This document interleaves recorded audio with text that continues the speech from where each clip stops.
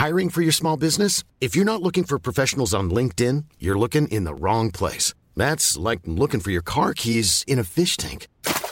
LinkedIn helps you hire professionals you can't find anywhere else, even those who aren't actively searching for a new job but might be open to the perfect role. In a given month, over 70% of LinkedIn users don't even visit other leading job sites. So start looking in the right place. With LinkedIn, you can hire professionals like a professional. Post your free job on linkedin.com/people today. Hey, I'm Ryan Reynolds. At Mint Mobile, we like to do the opposite of what Big Wireless does. They charge you a lot, we charge you a little. So naturally, when they announced they'd be raising their prices due to inflation, we decided to deflate our prices due to not hating you.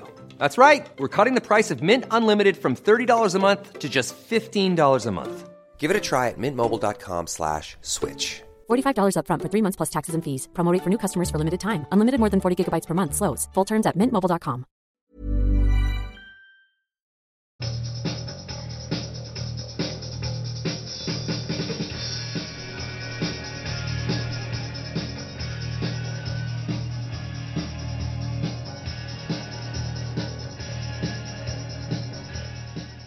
Hello and welcome to What a Load of Cobblers, Friday Night Lights, a Northampton Town audio show.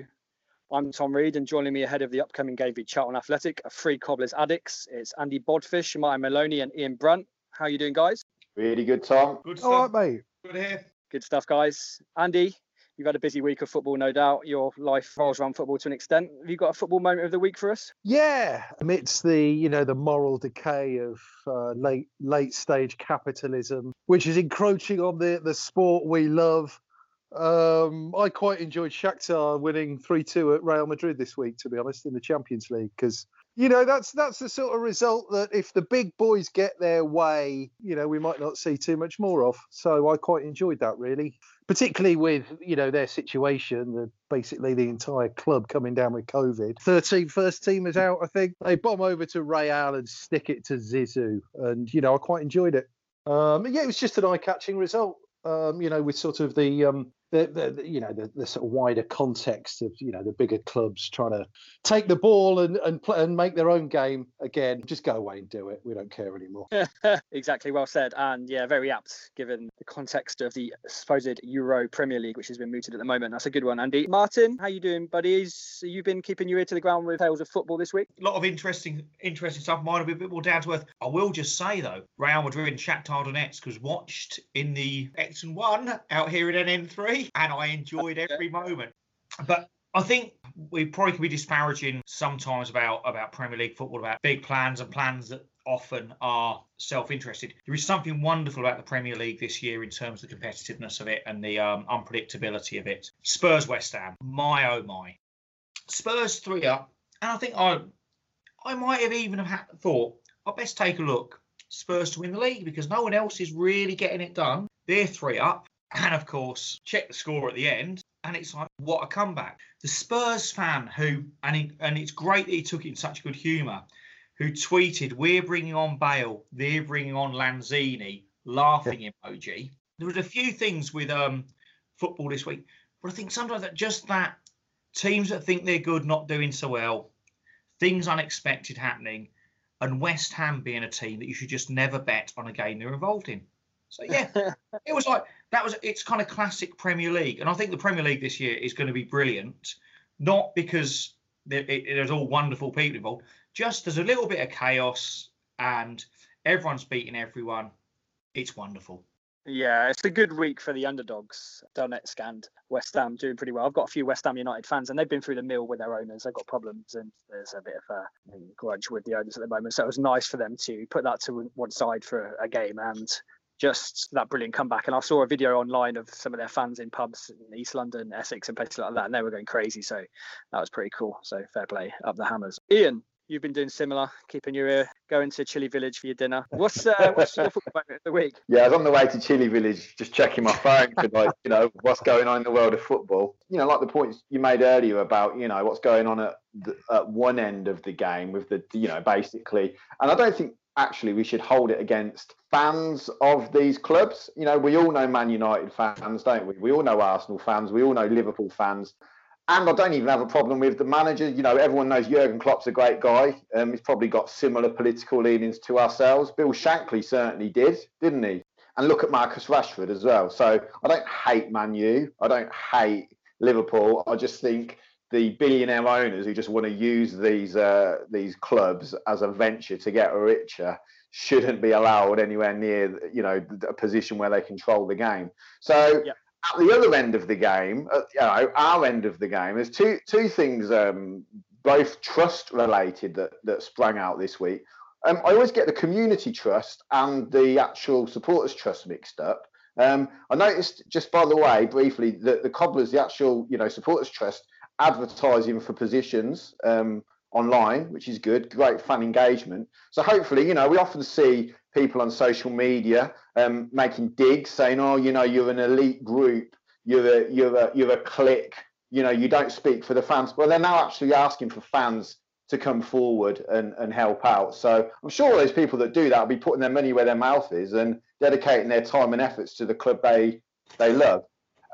Second comment, the community trust. I noticed, I think it was in the news today in the Chronicle and Echo, that they took the playoff trophy to a terminally ill Cobblers fan, and they said, you know, the guy was given, I think, 5 months to live in February. Still going, obviously got to witness that great playoff win, and now he's had the trophy come around your house. Don't really think that's going to happen if you're an Arsenal or a Man United or a fan.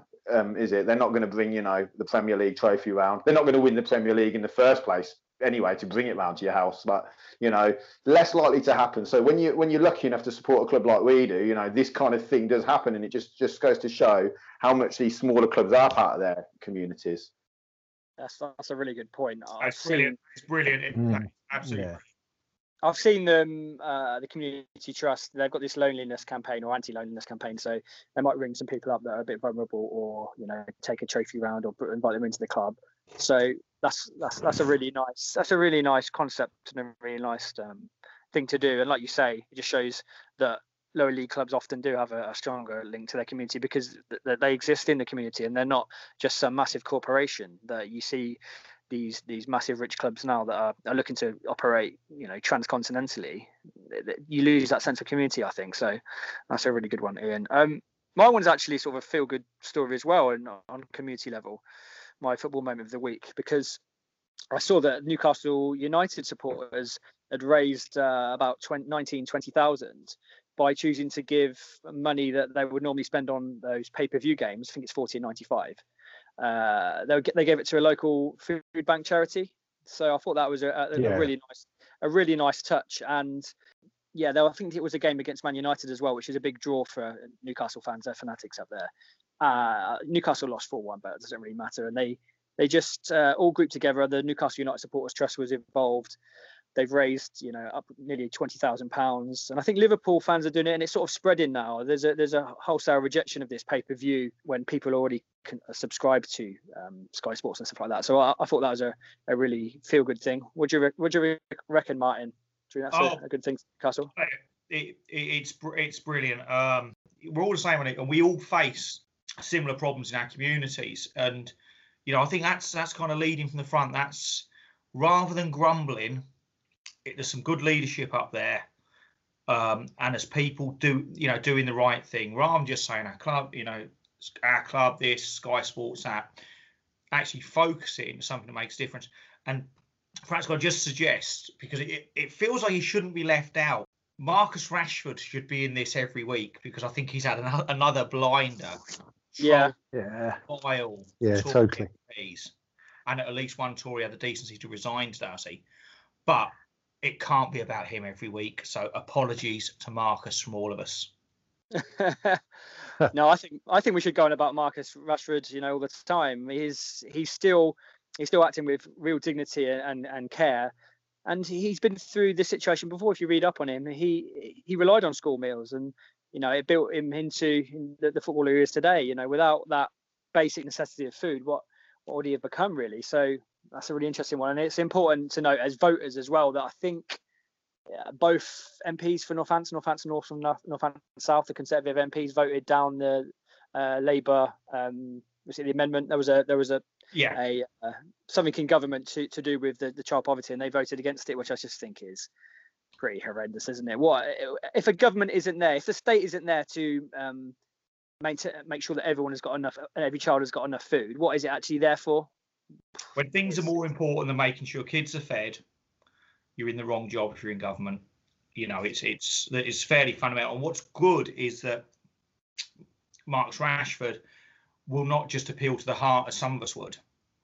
Yeah, he's going at them with numbers, you know, with evidence, and I think that's what makes them uncomfortable. And long may it continue. You know, everyone. I think I tweeted the other day, be more Marcus Rashford. You'll be a better person. Okay, then let's move on to one of our own, ace animator Dan Hardman, who's had a massive week after an animation he did of Pierre Aubameyang's FA Cup final winning goal went viral. It's not the first time for Cobblers fan Dan, whose father is a long-standing Town supporter as well. But it must have been a mad week for you, Dan, after the man himself, Aubameyang, retweeted your work. Yeah, absolutely mental. Phone's not stopped pinging since yesterday. I can imagine. We'll put the goal itself on Twitter. It's a lovely goal. Was it just a goal that you liked, or was it one that you thought would lend itself to making a good animation? I get the odd request here and there, and an Arsenal fan told me to do it. So I looked through a few angles, and I saw a certain angle that I thought would look good. Yeah, so I'm just watching it now, and it's like I said, we'll put it on our Twitter, but it's a brilliant goal. The interesting thing about it is it's just his close control, and it's not like a power goal. It's not a Tony Yeboah finish. It's it's a drop of the shoulder in there, skins a player, and eventually chips a keeper. So that's it's quite a subtle finish. How does it go from you releasing this video, this animation, to ending up with the player himself retweeting it? How does that work?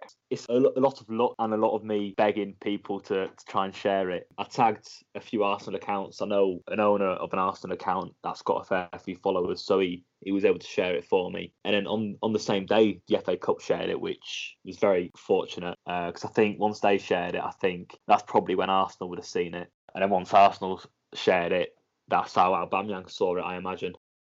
I just think it's amazing that you get it under the nose of a player with, let me have a look at his followers. I think it's 1.6 million followers, and he's retweeted that. So that's just sort of showcasing your work to that many people, and it's a really cool thing, isn't it? Yeah, really cool of him to do as well, because it's not just sharing; it's the fact that he put my username in after as well, which he didn't have to do. Yeah, proper nice of him. Has someone made a song to go with it, like some sort of song to go with it? I just saw it a couple of hours ago. There was like I got tagged in on Instagram of someone made like an African remix to it, which is pretty funny if you ask me. I thought it was genius. Yeah, that's cool. I think that's really nice when other sort of creative people sort of vibing off your work as well and doing their own thing with it. I think that's really cool. How do you describe the what's the name of the animation that you do? This specific sort of goal animation. So it's called a rotoscope. It's where you draw out each individual frame and you put it into a sequence. And how long would it take on average? Like, for instance, how long would the Aubameyang, if you don't mind sharing your secrets, how long would it have taken to do roughly? So Aubameyang one took about 2 months in total to make. I plugged away at it. It was 2 to 3 hours every day, so like 140 hours. Wow, not many people realise there's months of work gone into it. Yeah, it was really good to see actually some of the comments. There was some talk about how smooth it was, and I'd upped the frame rate compared to the previous one. So to the Mesut Ozil one that I did, that was 12 frames per second, and I upped this one to it was about 17 frames per second. So, like in layman's terms, what is up in the frame rate? How can you explain what that? So, up in the frame rate is so for rotoscope, when you draw out a frame, that is one image. So it's how many images you can fit into a second. So if I do 17 frames into a second, that's how many images the person will see in a second without realising. Let's talk about a couple of your other videos, because this isn't the first time you've gone viral with your work. You showed me a couple of other videos. I actually saw them myself. I remember the Mesut Ozil one stands out for me. Slightly, maybe for the untrained eye, slightly more in its effect. But I quite like the simplicity of it. That was another one where the player himself, I think, retweeted it. Is that right? Yeah, he shared it on his on his Twitter and Instagram. So my Instagram went from like 100 followers to 1,300 in the space of a couple of days. So with your videos, do you look for video not too many defenders getting in the way? Because in the Mesut Ozil one, you've got the defenders in like a green colour, which I quite like. That's sort of out of the picture to an extent. Just shows you how in control of the ball he was. But do you try and find videos that are slightly less messy? Yeah, I do. I do try and look at videos where there isn't too much going on in the scene, just so it makes my life a bit easier. But for that Ozil one, I was searching for about an hour for different angles, and I found an editor who mashed the clips up together, which was quite nice. It made my job a lot easier. It must be nice if you're searching for video or whatever, and you're like, oh, I can't. There's a goal. I really want to do this one. Can't get a video, and then finally you come across a video. There's the right angle, and you're like, oh, this is one. I can actually get to work on it. Yeah, definitely. For the Northampton one I did, there was zero angles for it. I had to do the TV angle, and it was horrible doing, because I knew as I was doing it that the quality of it wouldn't be as good, just because everything's so small and pixelated. So it's really nice when you find the right video. The other goal I was looking at is Son from Tottenham, a really good player. Yeah. You seem to choose some really very subtle players, which I like. Son v Burnley. That was a beautiful one because he's in full, which I like as well. And people trying to tackle him in full flight, and they just can't get to him. I think that. Yeah, good one. Is that one of your favourites? Yeah, I really like that goal. I don't think it was one of the ones that did the best, but it was definitely one of my favourites just for the goal, and it ended up winning goal of the season, I think, as well, which is pretty cool. Yeah, that one's one of my favourites, just to see the players flying about as he's bombarding through them. Yeah, I'm just watching it now. It's just what I find with your videos and these sort of types of videos, you can just watch them over and over. Yeah, I think the Aubameyang one's just brilliant for, like I said, I'm not expert on this stuff, and excuse me if I'm using some terrible terms, but the shading, the detail on his shirt, and how what you use the light and stuff, I think is really impressive. Do you think it gets to a point though where you can't add too much detail, because sometimes the simplicity of it is a beauty? So if you might spend 100 more hours on it or whatever, months on it, but you might in the end overdo it a little bit going forward. Yeah, I definitely think that. I think if you add too much detail, it's gonna look too much like the real thing, and then it's just people are watching a video. They don't appreciate the value of it, I guess. Yeah, that's a good point. I think with the Aubameyang one, it's just a great mix of simplicity and detail as well, and just a great goal. It's just a shame we don't see many goals like that for Northampton. We just need a few more goals. Yeah. What's your plans for the future now? You're only 19, so you've got your whole life ahead of you. So yeah, currently doing an art and design course, foundation course at Bolton Uni for a year, just to learn some more of the basics, because I'm self-taught. I've not learned any theory or about any other artists, I guess. So I'm doing a foundation course first, and then hopefully move across to Nottingham to do a graphic design course for 3 years. And it would be good for your portfolio going forward as well. And it's just good string to your bow to have that in your locker. There's not many people that will go onto a course and say, yeah, I've had 1.6 million people look at my works. That's pretty cool. Are you looking for in the industry? Are you looking for a full-time job, or will you ever stay freelance and do your own thing? I think in the current climate, a full-time job would be perfect, but I'm not. I think freelance is the way to go until I finish uni, and then we'll see from there, really. Sure. I find it quite interesting that a lot of it's just this sort of video animation is blown up massive year or two. So I think there are a lot of media outlets looking for people that can produce work of your quality. So I think people like the Premier League, BBC, outlets like that are just all looking for different ways of showing football. You're well placed now. I think you've hit it at the right time. So fingers crossed in the next maybe 10 years time. I think your dad's trying to retire soon, so he wants you to. Yeah, well, he keeps talking about a retirement plan, but I'm still living with him. I don't know where he's got that idea from. He's still got another 20 years to go. So you're a Cobblers fan, like we are. God, you're class. Have you followed much this season? How do you think Cobblers are going to get on this season? Well, watching the first few games, my hopes aren't high. I'm resigned, well, not resigned, but hoping a comfortable mid-table. But looking at how we've been performing recently, hopefully just no relegation troubles. That's my hope. Yeah, I think if we can just consolidate, I reckon lower mid-table will be fine for me, just outside the relegation zone. Yeah. We don't stay in League One for long very often, so if we can just stay in the league.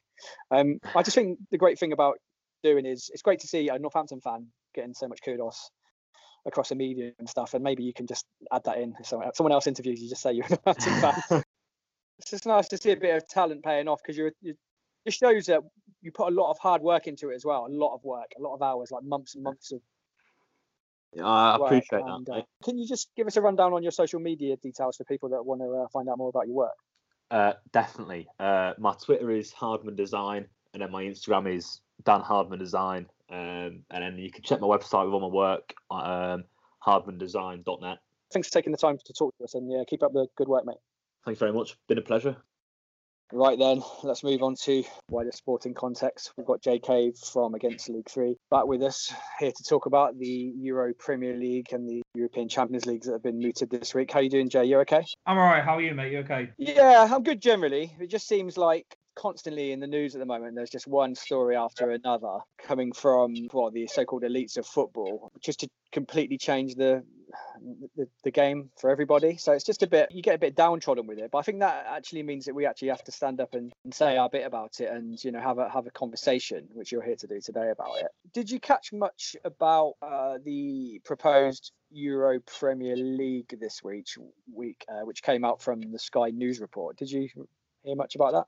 Yeah, I thought it was really interesting. That there's been talk of some form of European Super League breakaway for the past couple of years now. But the interesting thing about this proposal was that for the English teams anyway, they would continue to participate in the Premier League alongside this new competition, and then the future of the Champions League as it is now would maybe be up for debate, which I think is kind of hilarious when you see them moan that they play too many games, and we'll reach the same point at Christmas. There will be managers who complain at the end of the year that players are playing too many games, and the reality is that the club executives are of the opinion that they're not playing enough profitable games or lucrative enough for their interest. A third round or a fourth round, I can't remember what round it was, an FA Cup replay against Shrewsbury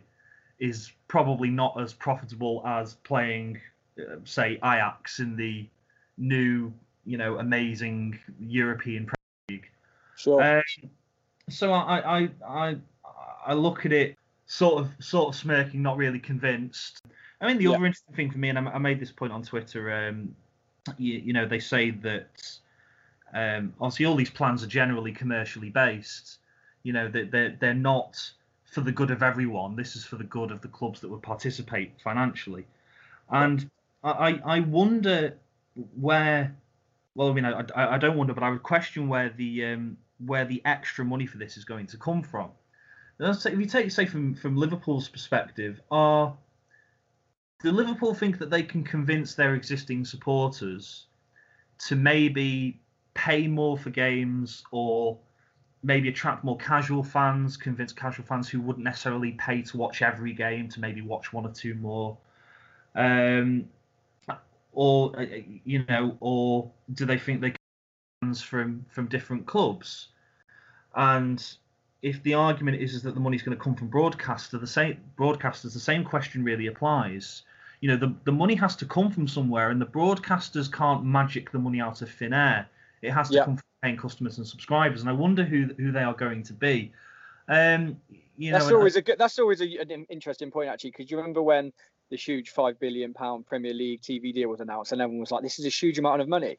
Straight away, sort of quite savvy commentators were saying it's the consumers that are going to have to pay for this, so it's going to come out of your pocket. So a big deal shouldn't really be something to be celebrated.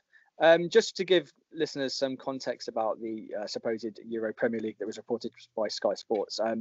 Basically, they said that Manchester United and Liverpool, quelle surprise, were part of these talks about plans for the Europe's biggest clubs to join a new FIFA-approved tournament, which is important because FIFA and UEFA, as usual, seem to be in competition. It stated that the tournament would comprise 18 teams, with home and away fixtures being played during the regular European season, as you said. So they're not actually ever going to do a breakaway by the look of it. They're always going to be tethered to the rest of us at some point. So that's an important point. And there's mention of Wall Street bank JP Morgan providing 4.6 billion in funding, which is, the romance of football isn't dead. Ed Woodward, the Man United CEO, actually came out, I think it was yesterday. He did a quarterly investors call to the Man United investors, and he said that he wasn't actually involved with this, and he was more involved with the dialogue for the European Champions League being expanded. But so a European Premier League, like you said, you've got to look at who's going to pay for it.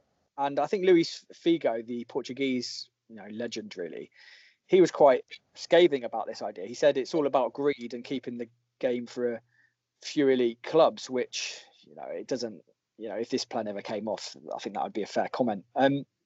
Kieran Maguire, the Price of Football podcast guy who does a lot of good stuff with football's economics, he, on his latest podcast, said that the plans actually dovetail quite nicely with Project Big Picture for a European Premier League.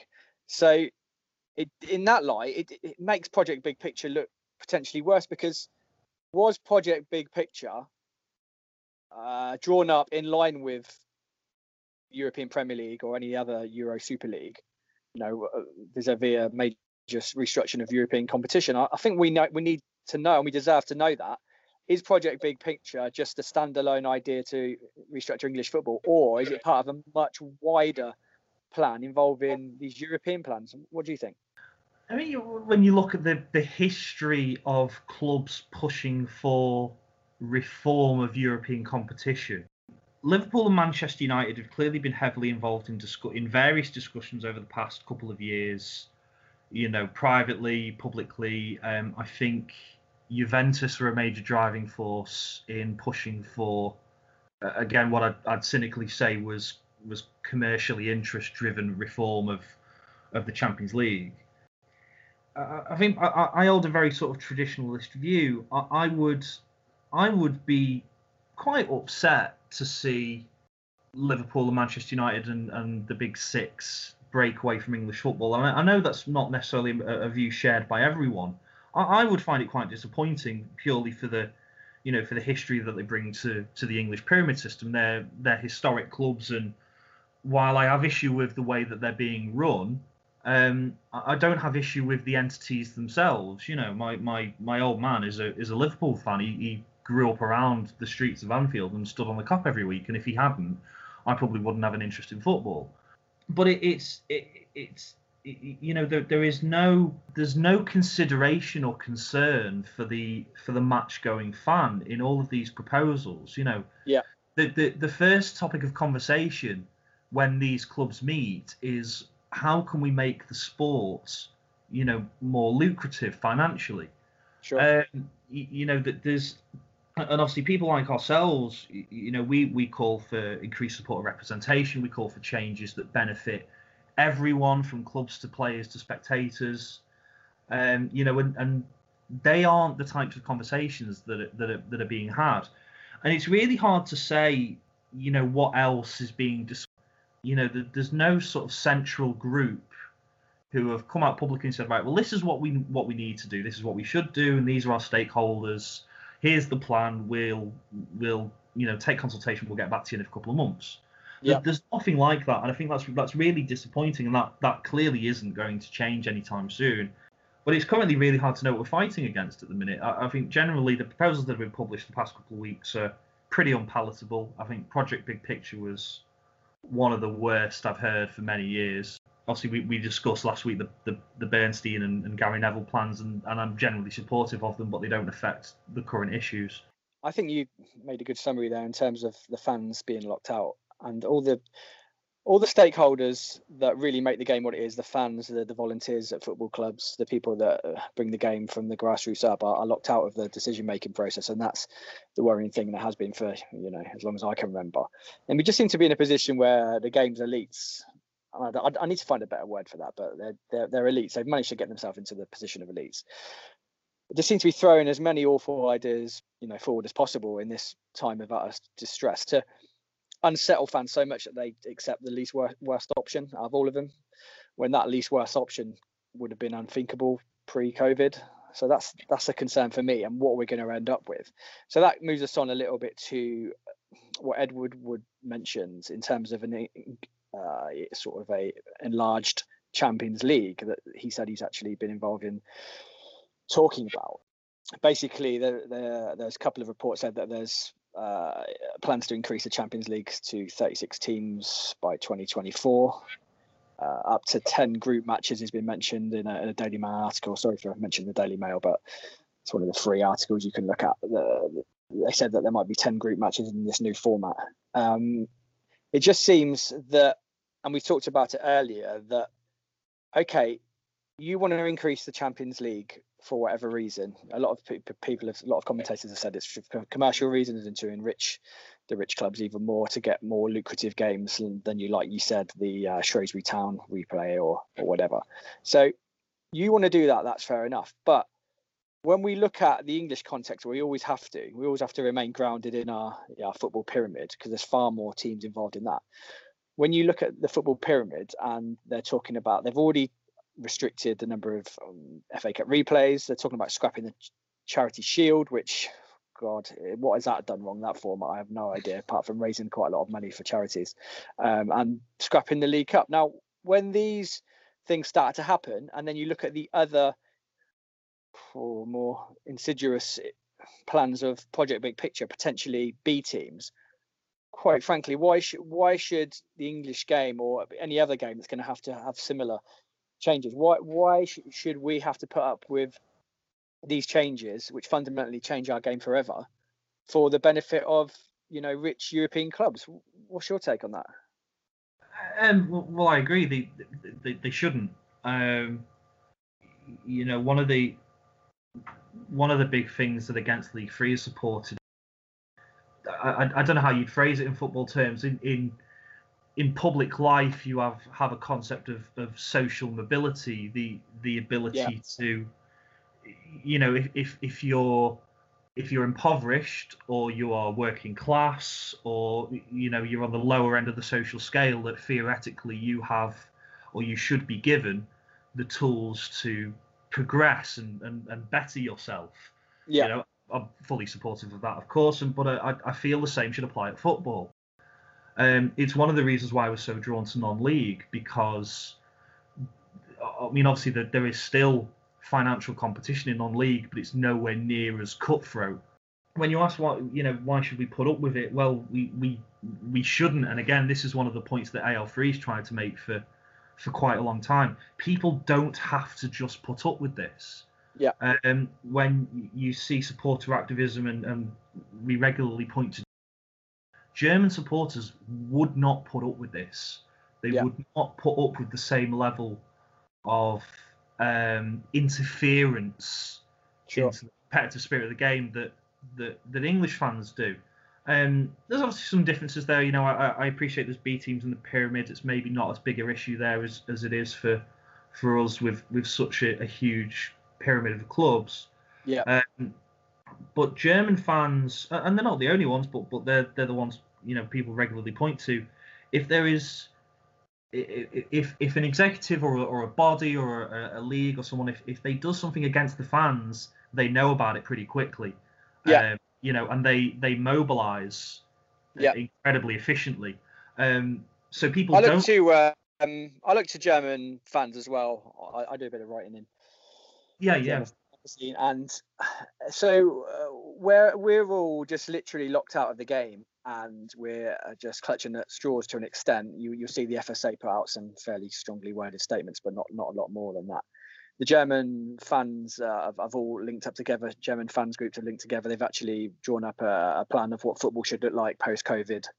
they're actually saying they should actually expand 50+1 model to 75+1. So they want to strengthen it. We're nowhere near that. We've still got, your Steve Dales in control of football clubs. So not only are they doing that, there's been a plan put forward for a proper redistribution of funding throughout the Bundesliga and Bundesliga 2. So they're looking at a sort of a multi-directional approach, and they're far more dynamic in terms of their direct action than we are. In fact, I don't think there's much direct action gone on apart from the B-team boycott. So we're so far behind for that. But I'm actually looking to the German fans to see how they react to these plans and how they're gonna deal with it, because you can bet your ass that Bayern Munich would be one of the teams that would be involved in any sort of European carve up. So that's an important one to look at. I just think that Euro Super League, or increase the Champions League to whatever many teams, which is, you could argue, is a Euro Super League by the back door. Probably some sort of close shop eventually. I just think that, for me, I'm not so optimistic about it anymore. I've written a couple of articles about it. I just think, people were saying for ages the game's gone. That was a bit of an against modern football cry. I think this is actually the point. The game has actually gone now, because how can you contextualize or make sense of, during a killer pandemic, when people are dying and losing jobs, you can even think about pushing such plans, as a Euro Premier League, to further enrich yourself? It's pretty disgusting, in my opinion, and it doesn't mean a lot really in the grand scheme of things. But for a wide-eyed football mad fan like myself, and I can't speak for you, but who was brought up, learning about the history of English football and the great Man United and Liverpool sides, personally, I'll never look at those two clubs the same again.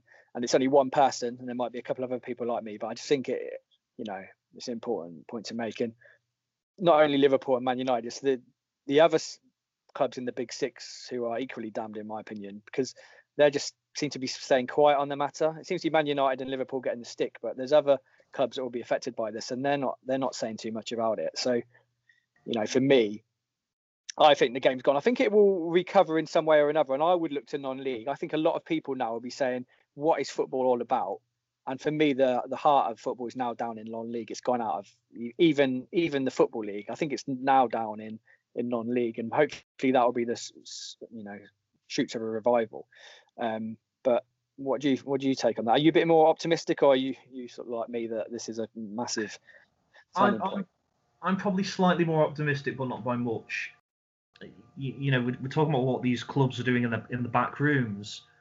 You're quite right to say that the fact that they're using the pandemic as leverage, it is absolutely shocking. The fact that they're using the pandemic for their own personal gain, and there's no finer point you can put on it, that is what they're doing. It is absolutely scandalous. And again, we go back. If this was Germany, that would not fly. It just absolutely wouldn't. And I think that while we've seen, would you say, outrage on social media, nothing's actually been done.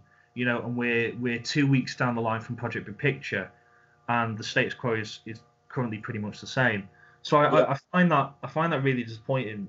But I think something will come through at some point, and I say, as I said last week, and I'll say again, I question how palatable it's going to be, because we have no idea how these discussions have gone, and it's hard for us to see how financially, in what sort of financial trouble the clubs are in, and the clubs, particularly in the Football League, are in financial trouble again. As I said last week, there has been no bailout yet. That issue that we discussed last week of Project Big Picture was, meant to fund the clubs, and they'd get by on wages for the next couple of months and no fans. That issue has not been rectified, and sure. I'm certain that for the past 7 days since we last spoke, or whenever it was, every EFL club owner's phone will have been white hot off the hook. There'll have to be some sort of plan, and they'll have been discussing it this week, and no one's got any idea what it will be. So how optimistic am I? Maybe more so than you, but not very. No. We can't accept whole scale changes to English football, dressed up as a necessity for income for basically poorer clubs. That's in reality for the benefit of not just top Premier League clubs, but like a big Euro Super League or anything of that entity. We've got to be able to see the wood from the trees from that, and I'm quite grateful actually that some of the leaks have come through, because it's enabled people to actually look maybe a bit closer than they've done before.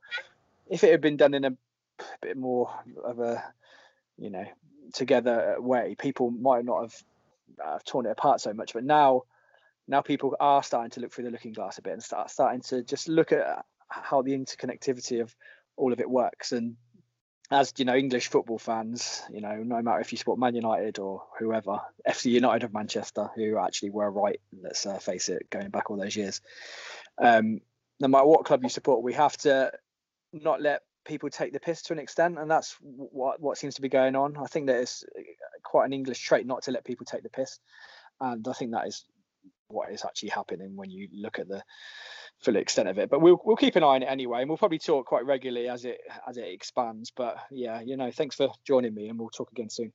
No, you're very welcome, Tom. Cheers for having me on. Thank you. Cheers, mate. Speak to you later. Okay, now we'll move on to Saturday's game at home to Charlton Athletic. I'm joined by not one but two EFL journalists to preview the Cobblers v the Addicts. First up, it's friends of the pod and EFL analyst Gabriel Sutton, aka Football Lab. How are you doing, Gabriel? You okay? Yeah, not too bad, thanks, Tom. How's your day been so far? Yeah, not too bad. Looking forward to the game on Saturday with a fair amount of trepidation. I know Charlton are a solid side, but I guess that leads us on to our second guest journalist, who is Charlton Athletic writer Ben Nurek. How are you doing, Ben? You okay? I'm doing well. Can't complain too much. It's Friday afternoon, and we're closing them on the weekend, so can't complain. That's good. It's always good to look forward to a game at the weekend. Northampton v Charlton, not necessarily one for the purists, but it should be a highly contested contest. Let's go to you, Gabriel, and just have a quick chat about how League One is shaping up so far. Northampton fans are, fairly okay with the fact that we're in a relegation battle, really, and if we can escape relegation, that would be a fairly good season. How do you see Charlton at the moment, and do you see them as a club that's capable of moving into that congested top six?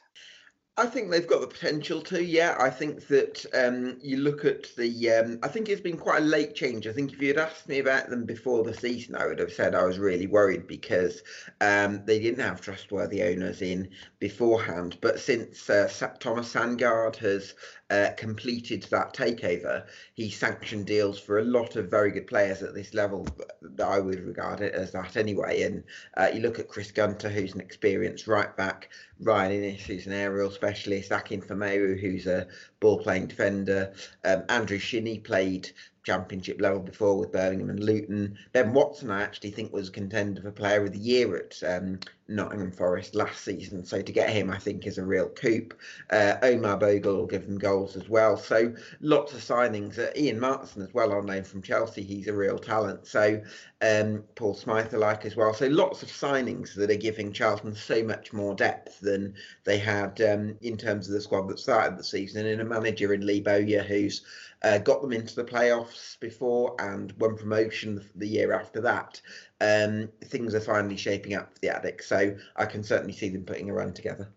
So, Benji, let's go to you and talk about the last three games for Charlton, who have beaten Blackpool 1-0, Wigan 1-0, and drawn a goalless draw with Sunderland. Not exactly blowing teams away, but building up a head of steam, would you say, now? Yeah, absolutely. I think what we're seeing with Charlton so far is the effects of having to play catch up to all the other League One teams, where pretty much every club in League One could complete the bulk of their summer business in July, in early August, and get a squad ready for the season before the season actually started. But Charlton, due to their ownership situation and due to being under a transfer embargo for the bulk of the summer, they weren't able to bolster their squad until really September, and even really just the last few days of the transfer, the last week or so. So 12 players left the squad over the spring and summer period, and by the time the season started, only 2-3 players had been brought in. So now what you're seeing is that players are having to gel, they're having to get up to speed. I think it's made a lot of sense that the attack hasn't really flourished yet, hasn't been 100% fluid, hasn't quite to link up perfectly yet, because these players really haven't been playing with each other for very long. And defensively, they've created a very strong foundation at the back. Akin Famiwo, Ryan Innes in particular, those two have looked really, really good at the back end. Their physicality and their aerial ability is really important in League One, where a lot of teams do rely on physical presence and they do rely on long balls, but that's just not really a Charlton's defense, because Famiwo and Innes are so dominant in the air. So Charlton have created a really strong defensive foundation, which I think is just even more important during this period where their attack isn't as fluid as it could be, because they're having to rely a little bit on their defense to get to win them games. Against Blackpool in midweek, I felt that defensively it was the best game Charlton have played all season. Blackpool really didn't look dangerous at all pretty much the entire match. Charlton, I felt, looked comfortable pretty much throughout, and we're starting to see signs that things are clicking a little bit more going forward. And as they get more players back, and as the players get up to speed, and as they get more time to train with each other, really a lot of reason to expect that attack will flourish more and more as the season goes on. Let's move on to the manager, Lee Bowyer, obviously a Charlton alumni that had his schooling at Charlton. How would you rate his performance at the club since being appointed as manager? Promotion and a relegation, is that right? So it's been up and down. Yeah, and he joined in 2018, got the club to the playoffs his first season, and then won promotion through the playoffs the following season. And then obviously last season, Charlton were relegated from the championship. But the thing that one has to say with any discussion of Lee Bowyer, and it's probably the most important factor when talking about Lee Bowyer, is that the conditions he's worked under for the last 2.5 years have been almost impossible. Really unfair conditions for a manager to work under, and it's pretty miraculous that he's even still at the club. I mean, he's now, with Thomas Sandgaard in charge, this is now Lee Bowyer's 4th owner in just 2 and a bit years, which in itself is pretty absurd that he's now had to work under 4 owners, and the previous 3 owners really did nothing to support him, in the sense that prior to this summer, well, and even including this summer, the club spent a grand total of £300,000 over their last about 30 signings. Most of them, almost entirely, they were free transfers or loans. So while they did get relegated, and while that obviously is a mark against Bowyer, I think the surrounding conditions really make it a much bigger discussion than just did Lee Bowyer do well or did badly, because he was managing under unbelievably difficult circumstances, and now finally he's got an owner who looks like he's willing to support him, looks like he wants to back him. I think the signings that they did make, despite starting so far behind, I think they made very good signings, and now this season will be a real test of Bowyer, because he's finally getting the foundations in place to excel. So let's move on to Charlton players to watch for fans of a Northampton persuasion. We know about a couple of Charlton players just through experience, people like Omar Bogle, they've been around the block in terms of the lower leagues. Marcus Maddison, an ex-Peterborough United player, is on the books of Charlton now, isn't he, Benji? Is he likely to play against Northampton? Yeah, so Marcus Maddison, he arrived just a couple of weeks ago, and he unfortunately was suffering with an ankle injury over the past week. He just did train yesterday for the first time since picking up that ankle injury, and Bowyer says there's a good chance he'll travel and be part of the squad for the trip to Northampton, which would obviously be a big boost to Charlton, because as you can see from their goal record, as you can see from the chances they've created and all of the statistics around that, they haven't been particularly good at creating clear-cut chances for their attackers. And Marcus Maddison is obviously one of the most creative players in League One over the past few years. I mean, you just have to look at what he did at Peterborough, his assist record, the types of assists he was getting, the types of balls he was putting into the box. So having him will be really a huge boost if he is in fact fit enough to play or make the bench. Sure, he just won't be popular for his Peterborough connections. Is there another player who would you say, apart from Maddison and an attacking level for Charlton, Benji, would be one to look out for Northampton and for Keith Curle's defence to really keep an eye on? I would say a big one to watch is Chuks Aneke. Chuks Aneke is someone who's had a really difficult time at Charlton since arriving last summer. He's been injured almost constantly, didn't play much last season, especially towards the last few months. and has struggled a little bit this season as well with injuries. He also had coronavirus, which again derailed him just as things were starting to go well. But he looks now that he's gotten an opportunity to play in the last couple of weeks, he looks a real handful for pretty much every defense he's come up against. He's big, he's strong, but not only is he physical and can use his physicality, but he's really excellent on the ball, and his touch for such a big man is really, really phenomenal. And it just means he can do so much, because not only can he bring the ball down and bring other players into the game, but he can take the ball down himself, and he can dribble, he can bypass a few defenders, he can shoot, and he scored the winner against Blackpool in the 83rd minute with a header, and it was really a deserved reward for his performances over the past few weeks, where he's really looked, I think, like Charlton's most dangerous player. And the thing that's unique about Chuks Aneke is that he can kind of play in a number of different forward positions almost at once, due to his unique range of skills, where he can play on the last man and take down long balls and help bring the team forward that way, but he also is happy to drop in and play almost as a number 10. Chuks Aneke is someone who's really been coming into his own over the last few weeks, and he's someone that I think, if he plays, will cause Northampton some trouble. Sure, and Aneke came. He played for Milton Keynes, so we've got a double header of teams we don't like and players that might do us a little bit of damage. Aneke came through schooled at Arsenal actually to begin with, so he's got a bit of pedigree about him. Gabriel, who would you say, if you can give us a player to look out for, maybe not from the attacking lines, maybe in the midfield or defence, maybe? Well, I mentioned Ben Watson earlier, and he's someone who played very well, very consistent for Nottingham Forest last season at the base of a three-man midfield. And that was a Forest side that just missed out on the playoffs in the Championship. And, he's had a very long career at that level, hasn't he, really? And I kind of feel like he's someone who can really influence games. I think he's probably improved his passing range slightly under Sabri Lamucci last season, but he's always got that defensive discipline that's going to allow maybe an Andrew Shinnie or a Michael Dougherty and players like that extra bit of attacking freedom. Interesting to see that he actually started alongside Darren Pratley in Charlton's midfield. Pratley's very much a standard ball winner, and maybe that Lee Bowyer might want to sort of freshen things up in the next game. He's got the likes of Aneke, who you mentioned. There's Jake Forster-Caskey, who I really like at this level. Dylan Levitt on loan from Manchester United, who is an interesting player. I think he's a midfielder, so he's someone who could shake things up. So Charlton certainly have options, as I've mentioned before. But Watson has got pedigree for this level. I think he could have a really good game. So quite a few people to keep an eye on, and it's going to be obvious that Keith Carl's team are going to have to really hit the ground running against Charlton, and I think he's aware of that. He's quite good at setting up teams which are going to disrupt the opposition, so maybe Charlton won't necessarily have the boys exactly how they want it. But Benji, how would you describe Lee Bowyer's tactics? Has he got a go-to tactical formation, or how would you describe that? It's an interesting one, because I think it's another relatively unique element of Lee Bowyer's management, where he really doesn't have a go-to formation. He has in the past, but he really wants to play a variety of formations.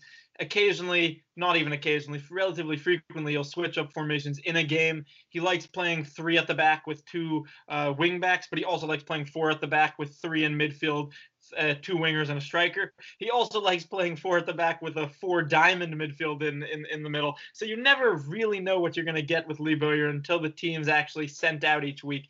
Lee Bowyer really likes players who can play in a variety of positions. He really likes players who can adapt and do a lot of different things. And someone who personifies that a lot, I think, is Alfie Doughty, who's a really good young player who's come up through the Charlton Academy, won Charlton's Young Player of the Season award last year, was subject to quite a few bids from Celtic this summer, but Charlton managed to hold on. And he's a really good, traditionally left winger, but he can play on the right wing. He's played a lot at left wing back. He even just last week against Wigan played at left back in a back 4. So he's someone who can do kind of everything. He's even played up front. He can do kind of everything, and it personifies a little bit the kind of players that Bowyer likes.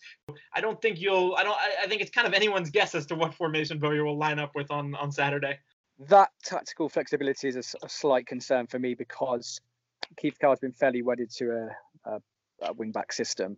and a fairly direct style, and that's had a bit of a backlash recently with a few people looking at our passing stats and saying, we really are an ultra direct side, and we need to mix it up a little bit more. We did mix it up against Swindon. We beat Swindon, which is actually a string to our bow in terms of a good win. We needed that to open up a little gap from the relegation zone, but the problem was we played really well for one half, opened up a two goal lead, and then in the second half, I'll feed Gabriel on in a minute, but we've got a guy called Harry Smith, who is a very tall centre forward, and when we play him, there's a tendency just to go through him the whole time. So we've got another guy called Benny Ashley Seal, who we signed from Wolves, who's slightly different, a bit more mobile, quite strong, sort of a free running forward, and he went off at half time, replaced by Harry Smith, and we tended to go long. So our percentage of possession went down quite drastically in the second half compared to the first, and we were up against it, and we just scraped that win. So I'll feed Gabriel in now. Like, considering Benji's talked about the tactical flexibility of Lee Bowyer and perhaps the fact that their defence is actually quite strong and can mop up any long balls, how do you see the tactical battle between Charlton and Collins on Saturday? I guess it's what team Keith Cole puts out, isn't it? If it is a Smith or is it Ashley Seal or whoever starts in midfield, like a Sowerby or Mizzaloo or whatever. What do you think, Gabriel? Yeah, I think there is that. As soon as Benji said that Inniss and Famewo have been brilliant in the air. I mean, I've known Inniss to be an aerial specialist. I've seen him, play for Port Vale much earlier in his career, and you knew that he's the type of centre back that can gobble things up in the air. Less convinced that Famewo would do what he's done and make that impact, because I've always thought of him as kind of a ball playing defender. So it's interesting to hear Benji say that he's really bulked up and learnt the aerial side of the game. So I think that's certainly a big feather in Charlton's cap going to Northampton, because that the aerial bombardment is going to be a key facet of what Northampton can offer. I mean, there's Danny Rose there, who isn't actually that tall, but he's got fantastic spring on him.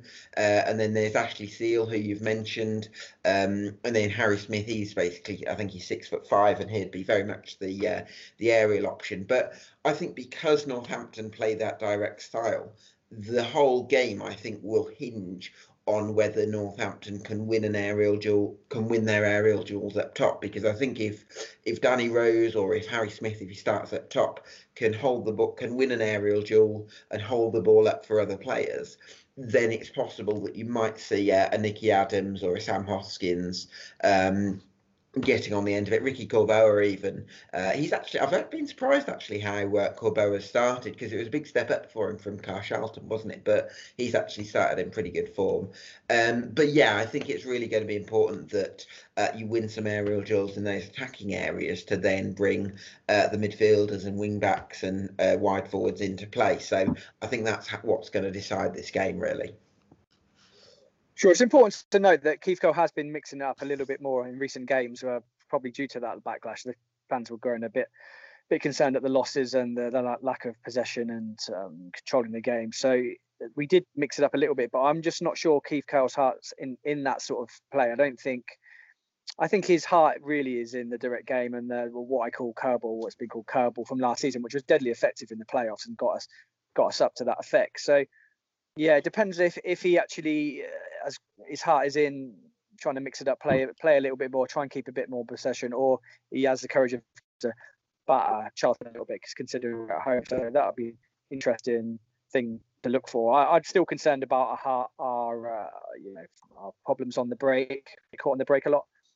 Especially found a tactical weakness in that basically all they did was they hit us on the break, switched the play really quickly and caught the wing backs out of possession, and that's been a problem for us for a long time, especially with Carl's wing back system. And then the centre midfield for me still slightly lacking a bit of dynamism. I said that to Gabriel at the start of the season. I was worried about that dynamism through the middle, and Keith Carl keeps changing the centre midfield. So Jack Sowerby is a good little player from Fleetwood, so I quite like him, but Mizzaloo was in the team, then he was out the team, then he was back in the team in centre midfield.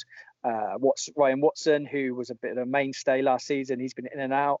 So does that give you the strength you need in the midfield to go up against Charlton and win? That would be my concern. Let's move on to some predictions. I'll go to you, Benji, first. How do you see the game going in terms of a scoreline on Saturday? Yeah, I would expect it to be a relatively low-scoring game. I think, especially kind of as you've talked about Northampton's style, I think if they do play direct and if they do play with a lot of long balls, I think that'll play right into Charlton's hands. That'll be what Charlton want them to do. But at the same time, I think even if Charlton play at their best, goals are still going to be relatively hard to come by. So I'm going to go 2-1 Charlton. Okay, that sounds reasonable to me. Gabriel, what about you? I think I'll go 3-0 Charlton. I just think that Northampton's squad is a lot weaker than the one that won promotion against Exeter at Wembley. And I think that Charlton have pretty much got a championship squad, I'd argue, something close to that. So I think that there's going to be a pretty big gulf between these two teams, and I do think that that'll show on the pitch, I'm afraid. That's not an unreasonable thing to say in terms of the squad strength. It's not as if you're insulting Northampton. I think that's a fairly reasonable appraisal to the squad strength and maybe even the the investment that's gone in. So I won't argue with that massively. I would say though that we can sometimes break the play up. Keith Carroll often likes to set his team up to unsettle the opposition. So maybe a 3-0 win might be pushing it too much. I think we'll have a bit more of the game than that. But I'll go 2-0 Charlton through gritted teeth. I think that it's either 2-0. I think there'll be a two-goal difference, so 2-0 or 3-1. But I'll go for 2-0 in the end. Thanks, guys, for joining in, and we can chew the fat after the game. But thanks for joining us, and we'll speak again soon. Fantastic. Thanks for having me. Enjoy. No problems. That's my Thanks pleasure. a lot, guys. Yep. Have a good one. Cheers, guys. Let's move on to something a little bit more inane and silly because we're getting a little bit serious. At the start of the programme, I've read out a guy called Abraham Umstrava. That's not his name. That's obviously his pen name. Who wrote for Warlock fanzine back in the day for quite a long time. And it's just, if you look at his writing, it's just brilliant, really. It's very, it's very imaginative, just wry. And our fanzine had the benefit of him writing for a long time, and we publish him every week on Twitter, his little things. And he did a really nice little one about Graham Carr's bold pate and the glare from it, which it just really tickled me. So Graham Carr is up there with the Baldies, the follically challenged managers and players of our time. And funny enough, actually, I was looking at his team, and I think that he wanted to be the number one bald guy on the team because he signed people with the best hairdos ever. In 1987, they had the mullet on the go. They had all sorts on the go. So he wanted to be the number one bald in town. But that made me think, who out of all the Cobblers players and managers and stuff, who is the king of the Baldies? I put this out to Twitter. James Averill, former Herald and Post guy, now works for local news. He has gone for Luke Guttridge, who hit that brilliant goal for Cobblers v Cheltenham, I think it was. And yeah, he was a sort of a receding guy, a bit thin on top. He was a good one. Cheers, James, for that one. Steve Miller, this is a strong one for me. David Rennie from the late 90s under Ian Atkins, Scottish guy. He for me is the best. One of the best from the Six Fields Boys song. He was like bona fide. He wasn't putting it on. He hadn't shaved it off for the sake of it. He was just like old and proud, real solid guy in the midfield. Stampy NTFC has gone for, this is a good one. Alan Mad Dog McCormack, the Irish centre midfielder from last season. He goes in the bona fide Baldy section for me because he was at centre midfielder. You don't want to mess with him. Quite softly spoken Dubliner, I think, in real life, but yeah, looked sort of hard as nails. Could pass as a bouncer, do you reckon? He's got that look about him. So yeah, he's a good one. Aidan Boyer has gone for the main man, and I don't think anyone can argue with that. Adebayo Akinfenwa, who, for his whole time, shaved his head or whatever. Yeah. Steve Cobbler Toad has gone for one of the kings of the Baldies, John Frayne in the 93rd. Has to be. Griswold, Roger Dainty just made me laugh with this one. Joe Kiernan, who was one of these club stalwarts who, I think he was involved with the coaching staff with Theo Foley, and was a brilliant player in the 60s. I think Ian's a fan of him. And Griswold said, Joe Keenan, I swear I saw him play the first half of a game in the early 70s wearing a wig. That's one of those things in a post-truth world that if it's not true, it sort of should be. Exactly. Or do you say he's not actually proud of being bald, so can he be a true king of the Baldies? It's a difficult one. But like when you go out for a header, would it just not flap off this wig? It's a bit of a difficult one. You have to tape it down really heavily, wouldn't you? Remember the Bobby Charlton heyday? Jefferson Lake pitched in. He was asking if there's ever been a bald Cobblers goalie, but he got stuck on the goalie. So we put that out on Twitter. And we've had a few back. They're slightly tenuous. Ian Townsend went for Chris Burns, who was definitely receding, shaved all his hair off, and went in goal. I think it was against Cardiff back in the 90s because Woodman was sent off. So he sort of counts. Out. Keith B actually said for a goalie, Psycho Barry Richardson, Mr. 40s guy, frequently had trouble keeping his hair on. So he might count on that level.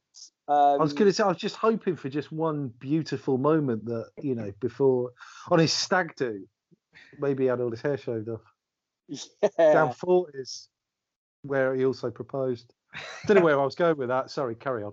Keep it in house, Don't if it ain't broken, just don't fix it. You get engaged in 40s, you have your stag do in 40s as well. There is, by the time we've done a year of these, we'll have there's almost a short story of the most Cobblers night out ever. Really Barry Richardson in it, I can see Mark Cooper in it, and everything between. Chicago's flaming platter, or sizzling platter. Chicago's. There's something in that. In his boat, everything went back to his boat. Yeah, F1E lad with the shorts and the bomber jacket. It's just we'll write a little book about this. Cobblers nights out. AD Richards has gone for Neil Grayson, who definitely was fitted by the end of his time here, and just a complete ledge at the football club. And he just put his body about, didn't he? And he was just like, not really like, he was only quite small, wasn't he? But just the sort of player every club needs, just worked his backside off. Yeah. Led to all his hair falling out, but yeah. So that's a good one. And what we're going to do is we'll cut it down to 4 players, and we'll put it down to a vote. I reckon the top 4 should be Bayo. I'd go for Graham Carr, Frame, and probably need one more. Who do you reckon should make the 4th? We could go Neil Grayson, but we'll do that. We'll put that on Twitter. We'll do a little vote for that. But thanks for everyone's best Cobblers Boldy 11, and we'll talk about that when we can think of some more players. Let's move on now to the Cobblers A to Z, which is another interactive little thing we've been doing, and we're slowly getting through it. We're on to F this week. And have you got an F for the Cobblers A to Z? Certainly have. Okay. And it's Frank Grand, club historian. Right. Just again, remember the name from the programmes back in the mid to late 80s. And being a lover of stats and trivia and all the rest of it, I've just got massive time for anyone who shares the love of numbers and old lineups and whatnot. Sadly, no longer with us. I remember he had sort of on this day pages in all the old programmes, sort of would be playing on the 10th of October, and he'd tell you what happened on that day in 1953 or whatever.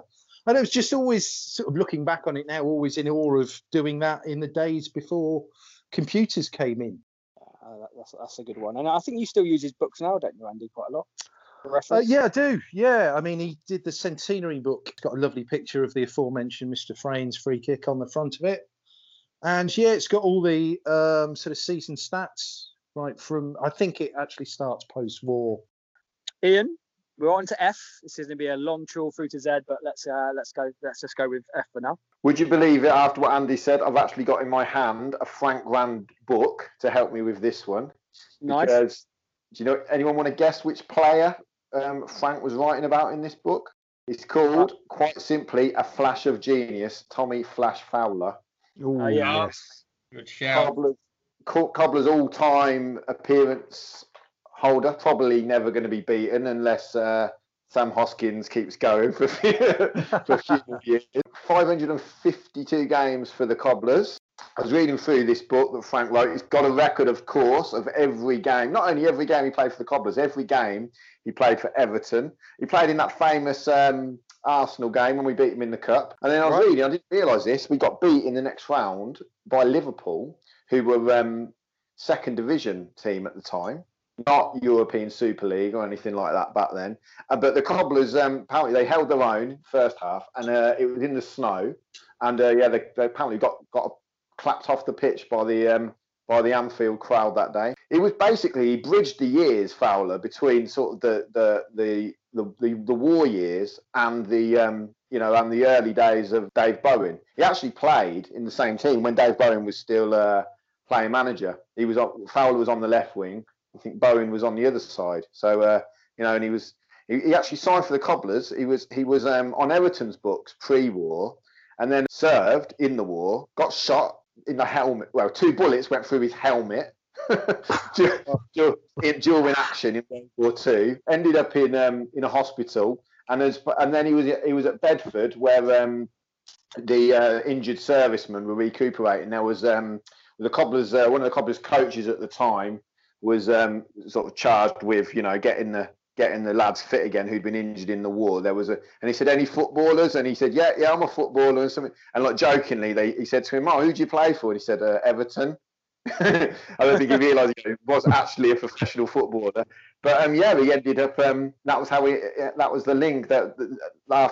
He actually played for the Cobblers. Through that, he ended up played for the Cobblers. When they were trying to get fans back in the ground, he actually played for the Cobblers in the War Cup, in a War Cup qualifier. His first game for the Cobblers was against West Brom. We lost 6-0 in a War Cup qualifier at the Hawthorn. So, the state of the world, who knows? We might pick up another future Everton youth team post, COVID war, when the Amazon troops are fighting the Google troops in a few years' time. Cobblers might be lucky enough to go, I don't know, Jamie Carragher Jr. or somebody, and go from there. But yeah, what a career he had. Didn't he also play something like 260 matches in a row? Yeah, it's ridiculous. Brand actually makes a point saying, he was dropped after this one. Exactly. I'll tell you another really interesting thing in this book. It says that during the time, during his early sort of, I think it was in the 50s, Cobblers bought some land in Spinney Hill, right? And they were going to use it as a training ground for the Cobblers Colts, which is like the reserve team, with a view to building it up slowly and creating a new ground, and to then move out of the county ground and move in there. And then the Spinney Hill residents complained, so it never happened. So what could have been, eh? we could have had our home stadium in Spinney Hill. Crazy! I never knew that. That's brilliant. That's just a real slice of history. I was aware of Flash Fowler, but I wasn't aware of his history during the war. And interestingly, he ended up playing for Aldershot, because that's a barracks town, Army barracks town.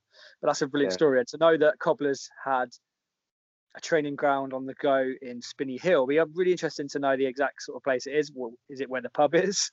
Is it around there somewhere? It was around there, and then it said that to kind of appease them, the council gave them Thornton Park in Kingsthorpe. I think maybe, just as a training base, and then obviously they didn't decide to try and expand that. But yeah, crazy, isn't it? My one is the Fields Are Green song, the chant that's our sort of anthem. I think it's one of the all-time best ones. When you go through all the different chants, I think it's very particular to Northampton.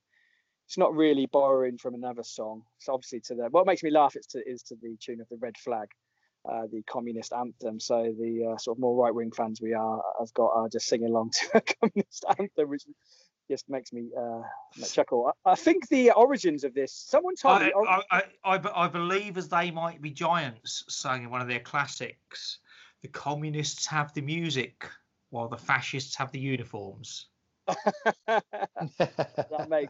That makes a lot of sense. Someone was telling me that the Fields Are Green song was actually a N18 Northampton Affray team song back in the day, and it got sort of like changed a little bit, and it came to the tune we are now. So I'd be interested to see if that's true and where that song actually came from. I don't know. You guys were there back on the terrace back in the day. Was that sung at the Hotel End? That song?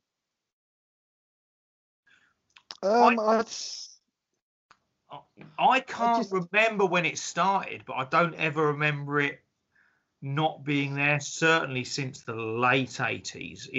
I'm pretty sure I remember that. So you remember it at the county ground, yeah? Yeah. I'm Definitely, pretty sure I do, but then that could be. What's the word? Yeah. Your mind, What- your what- mind's going. Yeah, that's it. That's it. You conflate memories. Yeah. I don't think the new thing at Sixfields. That's the thing that makes me think I heard it on the hotel end. Martin, I think you're getting that mixed up with your shit. They're very similar. I could never remember the opening line to that. Easy mistake to make, mate. I'll tell you what, So, though, yeah. a good indicator of when that chant started. If you think it says it refers to the market square being cobblestoned. Well, obviously it's not been cobblestoned for a long time. I don't know when it was, uncobblestoned, but it must have actually, people must have actually started singing it at a time when the market square was cobblestone. So perhaps we could ask another F, Northampton's own Fitzy, and he might be able to tell us the history of the cobblestones on the market square, and he might be able to validate when that song actually originated. This is like audio archaeology, isn't it? But I wonder, would in a sense, would the cobblestones only have come into kind of people noticing them when they were replacing it with the kind of, well, frankly, rather safer sort of surface they have now? Could it almost be post cobblestones, and that someone somewhere thought, I'll write this song? Yeah. Well, that's the thing, because there's another inaccurate statement in that song about when it says a finer town. Because I have been to other towns in the UK and abroad, and there are finer towns than Northampton. Sorry to break up to you guys. How could you say that? We're gonna have to get Tony Robinson. Is that the guy that does time team? Yeah. Dig up the market square. Let's just do that for the sake of it. Work out the. I'm just being taken back to an English lesson at school where your teacher's telling you about the rhyme overtaking the story. Yes. Yeah, that's a very good point. So we'll get Time Team onto it and we'll work out what's going on in the cobblestones. Yeah. Lee Wade. This is a really good one, actually. Fanny Walden. We need to look into these historical names. Fanny Walden played for Cobblers and cricket for Northants. Now that's pretty special, isn't it? Yeah, played obviously first class cricket, so that's pretty decent. We'll look into that one as well. Quick Whittington. We've got some good names on there. Theo Foley, who has been mentioned quite a few times, complete legend. Arsenal and Northampton, sadly passed quite recently. Gavin Foster and Rob Satwell have both gone for Fred Murray, which is Martin's choice, the Irish fullback. DPA Design, good artist on Twitter, does a lot of stuff about Cobblers. Gone for Frank Large. Now he's a big name in the Cobblers history, isn't he? Yeah, he was obviously, very, very highly regarded striker, wasn't he? With a tough guy. He didn't mess around. I remember reading a story about him. I think it was when he was playing for Nuneaton. I read it somewhere when he passed away that someone upset him during a match, and he just went over to him and lamped him one. Didn't even, ref just sent him straight off. Didn't argue it and just walked off the pitch. But I mean, we'll research that, and when we get to L, we can go through that one again, can't we? It's just so evocative, that, isn't it? And then in the players' bar afterwards, a shed of glass of light ale, Gavin Foster has gone for Francis Laurent, a name to conjure with. He's a French guy that didn't do much. One of Martin's not very good players, so we get that. Deborah Marshall has gone for quite a few. John Frayne in the 93rd, which doesn't need any explanation, just one of the best moments of the Cobblers. Fan. Sonny Feehan. These are a few more obscure players, probably going back pre-80s, probably early 80s. A guy called Ray Fairfax, John Farrington, and an old school friend, Neil Freeman. She said, I'll leave Frank Large until the L's, so that gives us a little bit of leeway for the L's. Mark Josiah has gone for Fratton Park, the last game of our title-winning season under Wilder, which was just a great day out, great away day, really nice warm day as I remember, and we just so many games undefeated. It was just fantastic. But there's some good ones for the Fs. I'm looking forward to G next week. Need to start put my thinking cap on for that one. But thanks for everyone that tweets into those. It just makes it a really good little feature. Ian owns it, by the way. So yeah, like we said, don't try and copy it because you have to pay him some dues. But let's call it a night, guys, because we've been talking for quite a while. I'm going to go off and worry about Ian's futuristic war. that might happen that ends up with an Everton guy on loan for us or turn out for us. Oh yeah, that Dominic Calvert-Lewin's not done bad since he was last here. Yeah, exactly. Yeah. So when the Google and Amazon go to war, and it's just sort of like just basically clones going to war, we might get them involved or something. but guys, thanks for joining in as usual, and we'll speak next week. Take care. Great stuff, guys. Cheers. Cheers, mate. Nice one. See you later. Bye.